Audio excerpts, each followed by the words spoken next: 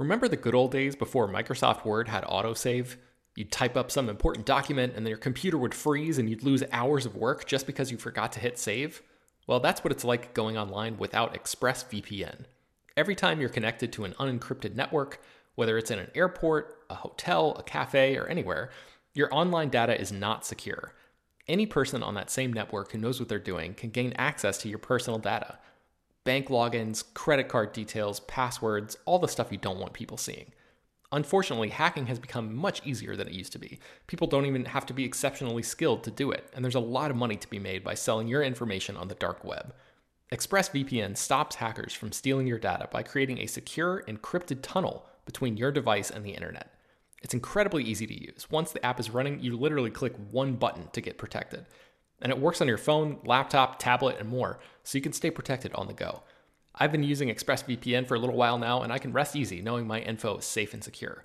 I've heard horror stories of people who've been hacked, and it sounds like a massive pain to try to get any resolution in the aftermath, so I am not interested in finding out what that process is like. Secure your online data today by visiting expressvpn.com/film. That's expressvpn.com//film, and you can get an extra 3 months free. expressvpn.com//film. Hello, everyone, and welcome to Slash Film Daily for Monday, February 1st, 2021. On today's episode, we're going to be talking about the latest film and TV news. My name is Ben Pearson. I'm the senior writer at slashfilm.com, and I'm joined on today's episode by Slash Film managing editor Jacob Hall. Hello, hello. And writer Chris Evangelista. Hello.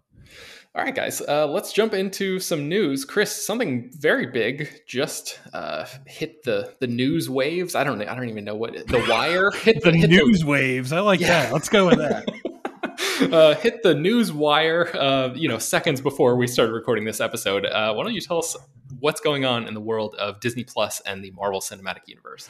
Sure. So, Proximity Media, which is a company that Ryan Coogler owns with several other people, just signed an exclusive 5-year TV deal with Disney to develop various TV shows for various TV banners. And there's already one in the works, and it's a pretty big one. And it's a TV show set in the world of Wakanda, which is, of course, the country from Ryan Coogler's Black Panther. And of course, Ryan Coogler is also directing Black Panther 2 for Disney. And in addition to that, we don't really have specific details, but in the press release, Ryan Coogler mentions that he's working on select MCU shows. So it sounds like he's not just working on a Black Panther spinoff TV series. He's working on various MCU shows for Disney and Disney Plus. Huh. Okay. So, Chris, what is your gut reaction to this? Because I think you seemed, in our Slack anyway, slightly torn, I think. Right. So I love Ryan Coogler. I'm happy for all the success Ryan Coogler can get. And when I saw the term exclusive, my knee-jerk reaction was like, oh, no, I don't want Ryan Coogler to only be working with Disney for, the next 5 years. But this deal is only for TV stuff. So it does sound like if Ryan Coogler wants to go off and direct a non-MCU, non-Disney movie, he can do that. I don't know if he will. I hope he will, just because, he hasn't really done a lot since Black Panther. He's been producing, but he hasn't directed anything in a while. And I'm such a fan of his filmmaking. I would love to see him get back to making non-Disney stuff. Don't get me wrong. I'm looking forward to Black Panther 2, but I really would love if he, started making non-Disney, non-Marvel stuff as well. Yeah. Jacob, what do you make of this? Yeah, Coogler's a real deal, as we saw in Black Panther and the Creed movies and Fruitvale Station. And if having a Disney TV deal means him having, even a semblance of more control over Marvel stuff, that's great for Marvel. And if having this Disney deal gives him the money and power to do what he wants elsewhere, even better. I am all for Ryan Coogler being given all the money, time, and materials he needs to make whatever he wants. And if he wants to work more in Marvel, great. And if this gives him the ability to turn around and make the next Fruitvale Station or the next, passion project. I really hope that's what comes of this. Yep, I'm right there on the same page with both of you. So let's go to our next story, which is a Cloverfield sequel is finally in the works. Obviously, there have been multiple Cloverfield movies. We had 10 Cloverfield Lane as a follow-up to the original film, and then the Cloverfield Paradox, which was dropped on Netflix in a surprise drop right after the Super Bowl a few years ago. But we have not actually seen Cloverfield 2 materialize yet, despite the fact that talks of a potential sequel were happening as early as the month that the original movie came out. So this is something that fans of this Cloverfield universe have been waiting a very, very long time, more than a decade, to potentially see. And now Paramount Pictures and Bad Robot have hired British screenwriter Joe Barton to write the script for this Cloverfield sequel, and J.J. Abrams is going to be returning to produce this movie. Interesting thing here, Matt Reeves, who directed the original film, is not involved at all in this follow-up. So that's kind of fascinating. And we also know that this movie will not be using the found footage format like the first film did. So the plot details are being kept under wraps. It seems likely that there are going to be a ton of references to those sort of in-universe companies and products and things like that. Slusho and Bold Futura and all these different sort of, Easter egg type of materials that have been, popping up in these other Cloverfield movies. But yeah, it's kind of fascinating that Matt Reeves is not going to be involved at all, because he, for years and years, was talking about like, they had so much fun making the movie, and there were all these possibilities that he and Drew Goddard, who wrote the original film, had in mind for a sequel. At one point, I think they were talking about making another movie about like a different group of people on that same night that monster showed up in the first movie, and sort of doing sort of not quite a split screen kind of thing, but like a split screen kind of story where like you have, a different group of protagonists maybe crossing paths or something with that first group. But it seems like that is off the table now, and they're going to be doing something totally different. Joe Barton is the showrunner of HBO Max's The Batman TV spinoff, which weirdly Matt Reeves is working on, I think, in some capacity, I believe, as an executive producer or something. So yeah, some weird connections there. But Jacob, I'll throw it to you first. What do you think about a Cloverfield 2 finally happening all these years later? It's an act of cowardice, Ben. I was all for the strange Cloverfield universe of films with the loosest bearers connections all buried in the name, using a franchise as a thinly veiled excuse to try experiments. I mean, Cloverfield Paradox is terrible. It's a genuinely bad movie. But 10 Cloverfield Lane is great. It's better than the original Cloverfield. And I'm going to miss that anthology approach, the idea that trying to build a franchise around each movie being different is such a strange, bold swing, and one that Cloverfield Paradox really screwed over by being such a piece of crap. But at the same time, I like Cloverfield. I like giant monster movies. Maybe it'll be good. I'm not going to condemn it yet, but I will say that the grand experiment that made Cloverfield so appealing to me is no longer here. Yeah, I think that's right. I think, I think it's fair to point to the really like lackluster reaction of the Cloverfield Paradox as like the reason that this is finally happening. I think if that movie had become, a Netflix sensation, and I think you would be seeing that experiment you were talking about continue. But Chris, what do you think about this? Are you interested at all in a Cloverfield 2? I'm right there with Jacob. I really liked that idea where Cloverfield was going to become like its own universe that didn't have direct sequels, and I wish they had stuck with that, because 10 Cloverfield Lane was a lot of fun.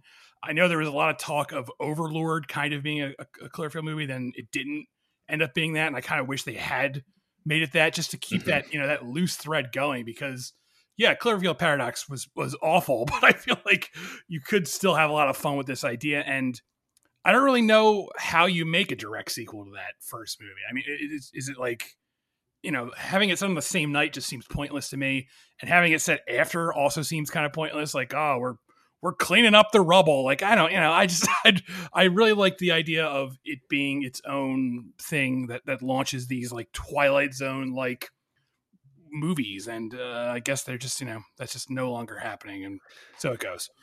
Yeah, what is the pitch for Cloverfield 2? I think you're right. I think the ship has sailed on telling a story that happened on that same night. So like decades later or a decade later or something, like maybe more creatures fall from the sky and it becomes, you know, the typical Hollywood, like bigger and more approach of like, oh, now there are two giant monsters. I don't know. Plus, like, I loathe the idea of like them explaining stuff. Like part of the fun of that first Cloverfield movie, and I use fun in quotes because I kind of think the first Cloverfield movie is really depressing when you start to think it's literally a movie about like if you hang out with your friends long enough, you will all die horrible deaths.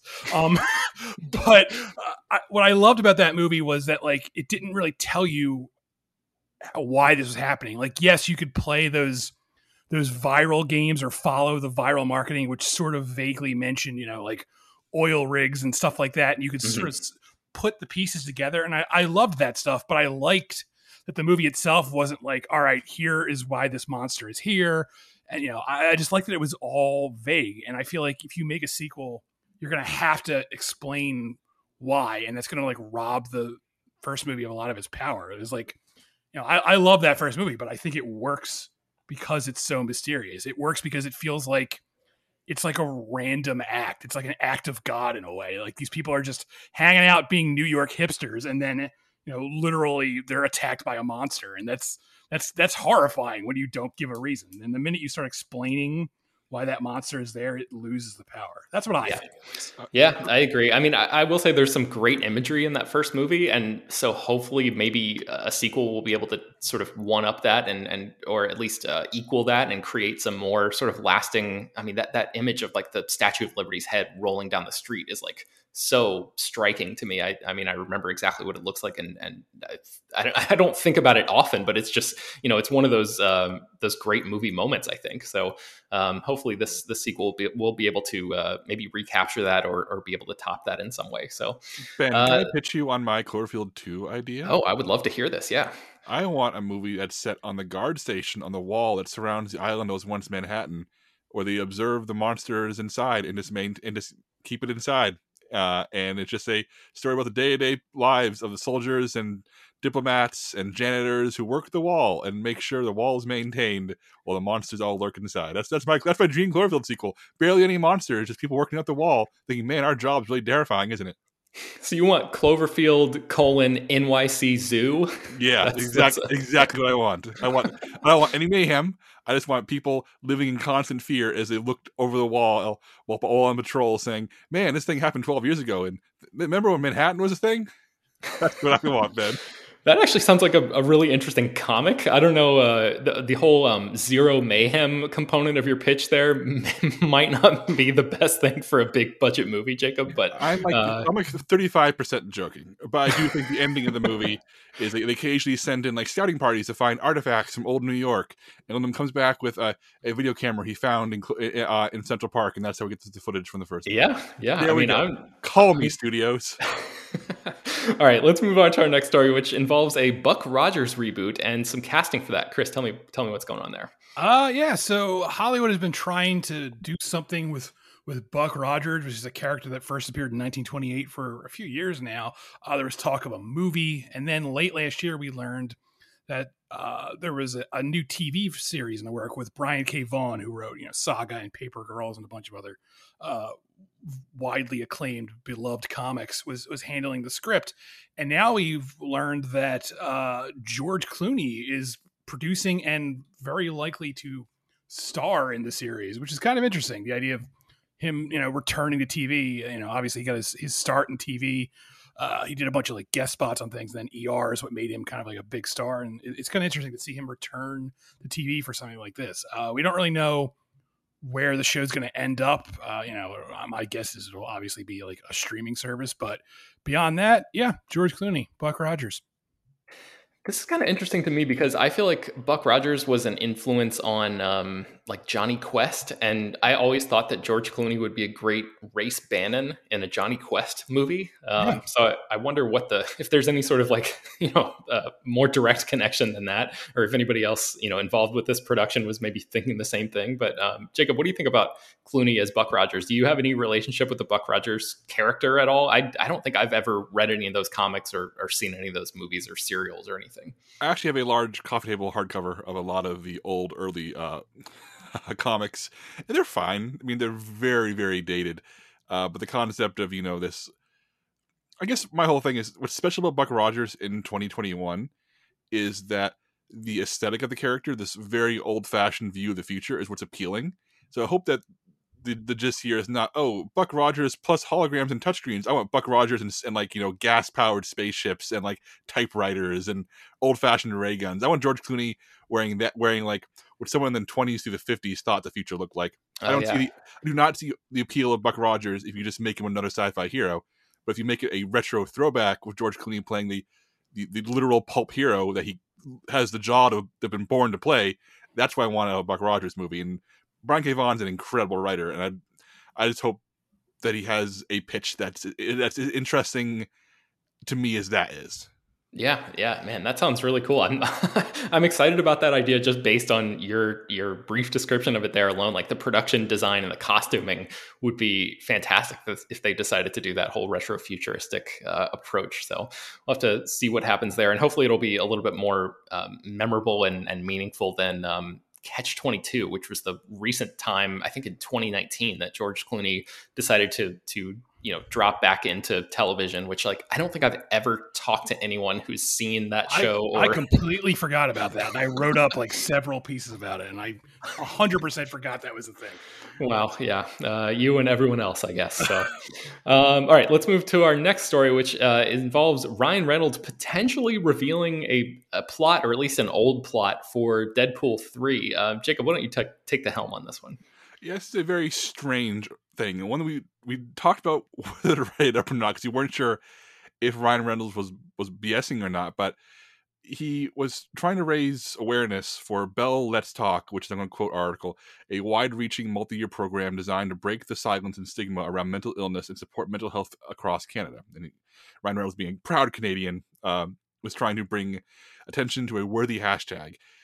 And so in order to make sure this hashtag was spread as far as possible, he embedded some Deadpool 3 news in it, which at first we weren't seriously joking. And I genuinely think that based on the way Ryan Reynolds uses social media, he's being honest, and genuinely thought this is the best way to spread a noble and worthy hashtag. So here we are discussing this Deadpool 3 tidbit. He reveals that before Disney bought Fox, I'm quoting him now, Deadpool 3 was going to be a road trip between Deadpool and Logan, Rashomon style, for real. And there's a lot to unpack there. One being, this is no longer the case. We know Deadpool 3 is being written right now as part of the Marvel Cinematic Universe to be released as an R-rated film, but somehow connected to the very otherwise squeaky clean MCU. But we also know that Hugh Jackman retired from playing Wolverine after the film Logan. So this suggests that Ryan Reynolds had behind the scenes had talked Hugh Jackman into doing one more go, a buddy road trip movie with two characters who are, other than both being immune to bullets and being able to heal very fast, have nothing in common and probably would hate each other if they were stuck in a car. And of course, the Rashomon style refers to the Akira Kurosawa film, which depicts a crime, a moment of violence from several points of view, each one contradicting each other, and leaves you not knowing what is the truth. And it's one of the great films of all time, and it becomes a shorthand for that kind of cinematic style. Everybody rips off occasionally. I feel like every drama series in the 90s had a Rashomon-style episode. But the idea of a road trip movie between these two characters, where each of their perspectives are told and each one is different, it certainly is a big swing, especially after I think Deadpool 2 was a big swing after the events of the first film. And I liked Deadpool 1 and 2, and I would have liked to have seen this. It sounds like a goofy, fun idea. But it's also not happening. So I guess, Ben, you're not high on Deadpool, but does this sound appealing to you at all? It does, just because of the Hugh Jackman of it all. I think the reason that I don't like the Deadpool movies is, I mean, it's tough because I like Ryan Reynolds as an actor. I think when he does that whole smarmy, sarcastic thing, like he is one of the best people in the world at doing that. Just Deadpool is just it ramps that up to a level that I find sort of like untenable and grating to me personally. I also think it is like so self-satisfied, and both of those movies think they're way funnier than they actually are. But I think introducing Hugh Jackman into that mix would be a much needed sort of dethroning of Deadpool as this main character, which I feel like he's much better in small doses or as a supporting role than the main focus, who's constantly on screen and constantly having to appeal to the audience in that specific way. So I had to look up the timeline on this, and like Logan came out in 2017. The Fox Disney deal happened in 2019. So like you said, like Hugh Jackman had long since retired the character at this point, and I just wonder what that would have been like, because we talked about this so much around the time of Logan, but like so much of the power of that movie is knowing that, okay, this is it for Hugh Jackman, and like this is how that character walks away, and seeing him return to that role, even if it took place before the events of Logan, I think would be I don't know. I mean, I think it would make a better Deadpool 3 movie, but I also think it would rob that movie of some of its power. But Chris, I think you're a little bit more mixed on the Deadpool stuff than I am. What do you think about this? I hate the first Deadpool. I hate it.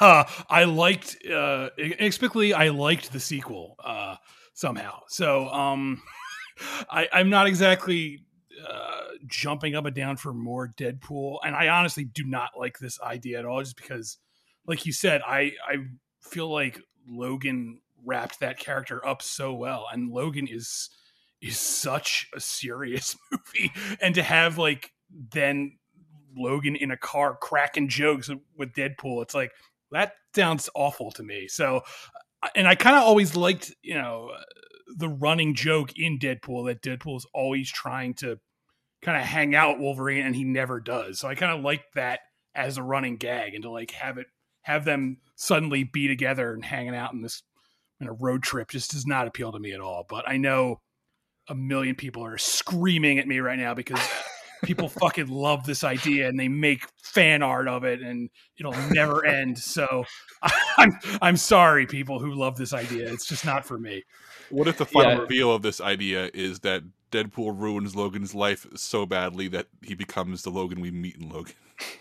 I mean, maybe I could maybe accept that, but that also like robs Logan of a lot of its power too. The whole reason he's just a miserable drunk is because he went on a road trip with Deadpool. Yeah, that would certainly reframe things in an interesting way. I don't know if it would be ideal, but it would certainly be interesting. Okay, so let's talk a little bit about these dueling GameStop movies that are in the works. This, I mean, Hollywood never ceases to amaze me, guys. If you've been paying attention to real world news, you probably know a little bit about the chaos in Wall Street that's going on, and attached to this GameStop stock price, and how Redditors, there are a million explainers you can read about the situation, and I'm not even going to pretend to be able to understand the exact ins and outs of all of it. But in any case, Ben Mesrick, who wrote a book that The Social Network was based on, actually just sold a book proposal for a book called The Antisocial Network that is going to be about this whole scenario, this whole Reddit, GameStop, Wall Street thing that is very much ongoing and still playing out in real time, like even as we're talking about this right now. MGM has picked up the rights to this book proposal and are looking to make The Antisocial Network into a movie. So it sounds like we're getting at least one GameStop movie. And then so we published that article this morning. And then later this morning, we learned that Netflix has their own version of a GameStop film in the works. This one actually has talent attached to it. Noah Centineo from To All the Boys I've Loved Before is attached to star. And Oscar-winning screenwriter Mark Bowl is going to be writing the script for Netflix's untitled version of this story. And in the details, it sounds like Netflix's version is going to use this GameStop scenario as a way to shine a light on the phenomenon of how social media has leveled the playing field and allowed the masses to challenge status quo gatekeepers for good and bad. So this GameStop thing sounds like just a small section of a larger tapestry that this Netflix movie is going to be sort of crafting here. And the Deadline article that sort of broke this news talks about how this movie will also include or touch on the idea of the social media spread of unfounded election rigging charges, and the whole, Trump claiming that the election was stolen and leading to the storming of the Capitol and all of that kind of stuff. So this sounds like a more wide-ranging movie than the Antisocial Network. But yes, Hollywood is wasting no time in jumping right on this GameStop bandwagon, as it were. So, Chris, what do you think about? Are you going to be like, 2022? You've been vaccinated. You're all good. Like, theaters are wide back open again. Are you going to be first in line to see both of these GameStop movies? No, I'm not. I just, look. I agree. This whole story, the true story, is interesting, and I would love like an in-depth podcast or a really well-made documentary about it. I just don't know how you create like a feature film about this. Like, I don't want to watch some movie where Noah Centineo is like some shitty Reddit shit poster, and then he's like, I'm gonna get rich. Like, I don't want to watch that movie. Like, I just don't care. But I don't want to prejudge it. For all I know, this will turn out to be great. I remember when they first announced the Social Network movie, and all they were saying basically was that it was a movie about Facebook. And my initial thought was, wow, that sounds stupid. And then it turned out to be a fantastic film. So I'll give these things a chance when and if they arrive. I personally think at least one of them is going to get canceled before it even gets off the ground, just because as fascinating as we find this story right now, in a year, I really don't think people are going to care about it as much. So I wouldn't be surprised if one of these, ends up cut. Yeah, it's going to be how like everything. There were so many Tiger King related projects that were greenlit, like right in the heat of that moment. And yeah, who knows how many of those are actually going to see the light of day. Jacob, what do you make of all this GameStop stuff? Not the real life nonsense, but the movie versions here in the works. Let me give you my pitch on this, man. Okay. There's a wall around New York, Manhattan. And the monsters are on Reddit, right? Actually, the twist is the Wall Street people are the actual monsters. But that's. I think this is all very silly. My whole thing is that occasionally you get a concept like this that works as a film. I think The Big Short kind of pulled off by going super meta in its presentation. And The Social Network is this once in a blue moon miracle of a movie. I just don't understand how this is a movie, how this is a non-documentary, because you're dealing with a Reddit community that has 2.3 million members, where you really can't sum up that community in like a handful of characters, because it's not just shitty Redditors, or it's not just all noble heroes fighting the man. It's literally this mixture of movements that you can't. That I don't know how you make that fair, interesting, or complex in a 2-hour movie. I don't. This is gonna be a great book. I'm looking. Mesrich is actually a really good writer. I will read The Antisocial Network. I do not know right now how this is even remotely a movie of, because it's shitty Wall Street people versus a movement of people that, quite frankly, it's impossible to pin down in the way that a film script would have to pin it down. That's my take on this. Yeah, and Deadline's report also says that there are, quote, several potential rival projects mobilizing to tell the story. So it sounds like there's the possibility that even more of these movies are going to be at least announced, if not actually completed. So we'll have to see and keep an eye on whether or not any of these actually make it to the finish line. So let's move to our final story of the day, which involves a Frasier revival. Chris, this sounded familiar to me, and I looked this up, and we actually talked about this on the podcast in 2018. You wrote an article about a Frasier revival back then, but it seems like 3 years later, it's finally maybe happening. That's right. I'm still on the Frasier beat, Ben. I've been digging this story since 2018. Back in 2018, the story going around was that Kelsey Grammer, who of course played Frasier, was meeting with writers for a potential Frasier revival, and it just never really came together. But now there are talks about it yet again, and this one is being aimed at Paramount Plus, which is the latest streaming service, which is coming from Paramount. And there aren't a lot of details right now. It's still very early talks. Back in 2018, the story was that the revival would only feature Frasier as a character. It wouldn't feature, Niles and Roz and all those other characters. And the story was basically going to be Frasier moves to a new city and gets a new job, and the revival picks up from there. It's not clear if that's what's going on with this one. The Variety, who broke the story, they reported that One thing that could get in the way is everyone involved, if they brought them back, they'd want a lot more money now than they got back on the first run, because Frasier is a tested property now. It's a hit show.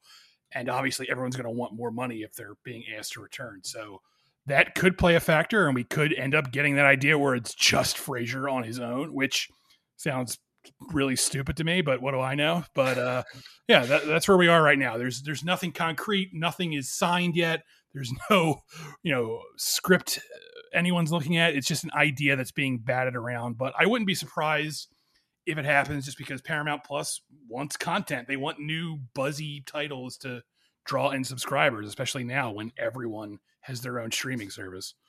And I suspect this idea for a revival is even more viable now that we're still in the middle of a pandemic, and so many people have been inside over the past year and just like watching old favorites over and over again. Jacob, what's your relationship like with Frasier? It seems like a show that you would have revisited during the pandemic. Well, before I get to that, I'll say that this show, should it ever get made, should take place with Frasier in a walled-off Manhattan. Okay, but for real, Frasier's really good. I have not revisited it during the pandemic, but if the plan is still like Frasier goes solo show, F that noise, that show was one of the best ensembles in sitcom history. Without the supporting cast, who cares? Like, really, really, who cares? Frasier is nothing without a supporting cast. And the fact that not all the original cast is still with us makes that a huge problem. If they get everybody back, I will at least check it out. That's how I feel about this. Frasier really is one of those great, like classically great sitcoms. And I guess my whole thing is looking at Paramount Plus. I've made frequent fun of their ads where they have whatever random characters they can cobble together. It's like it makes me genuinely sad to see Anson Mount's Captain Pike from the Star Trek new Star Trek shows walking up a mountain alongside Dora the Explorer and the guys from Jersey Shore, because that's literally all Paramount Plus has. So with that, seeing those ads convinces me that if money is the obstacle to getting everybody back for a Frasier reboot, Paramount's going to pay it. And I will probably watch this if they pay that money. So well done, Paramount Plus. That's how you get me to subscribe to your stupid service. Do you guys hear that noise? I think it's the Blues a-callin', tossed salad and scrambled eggs. I think I hear that just off in the distance there. So, yeah. I thought they're going to play out a real audio problem. I was like, uh-oh. Like, are my dogs barking? Are they ruining this? We have to record the whole show all over. They built a wall in a neighborhood. There are monsters rampaging. So. All right. I think that's going to bring us to the end of today's episode of Slash Film Daily. You can find all of the stories that we mentioned on today's show at slashfilm.com and linked inside the show notes of this episode. We have Sundance coverage going on right now. There are actually like tickets available, I think, for people to just watch Sundance movies. There may not be, every single screening may not still be sold out. So you can, I know that some like drop off and become available right before the start time. So if you're interested in catching up with any of the Sundance stuff, I would encourage you to visit their website and see if you can catch up with any of that, because we have a ton of reviews on the site right now and still more forthcoming in the days ahead. So check that stuff out too. Slash Film Daily is published every weekday, bringing the most exciting news from the world of movies and TV, as well as deeper dives into the great features you can find on the site. You can subscribe to the show on Apple, Google, Overcast, Spotify, all of the popular podcast apps, and send your feedback, questions, comments, concerns, mailbag topics, anything like that to us at peter@slashfilm.com. Make sure to leave your name and general geographic location in case we mention your email on the air. Don't forget to rate and review the podcast on Apple Podcasts or iTunes. Tell your friends about the show. Spread the word any way you can. Thank you so much for listening, and we will talk to you all tomorrow. Baseball fans, BetMGM is giving you the chance to win a prize every day during the baseball season. Step into the batter's box for BetMGM Swing for the Fences free-to-play game. Pick any area of the strike zone and take your best swing. If you get a single, double, triple, or home run, you'll receive a prize. Smash a home run to collect a bonus bet on us. Just log into your BetMGM Sports account to get started. Then visit your promotions section to access the Swing for the Fences free-to-play game. You'll score a prize if you hit a single, double, triple, or home run. There's nothing more exciting than going yard, so swing for the fences with the king of sportsbooks. BetMGM and GameSense remind you to play responsibly. Must be 21 plus and present in Ohio, subject to eligibility requirements. Rewards vary depending on the market and expire 24 hours from issuance. Gambling problem? Call 1-800-GAMBLER. In partnership with MGM Northfield Park.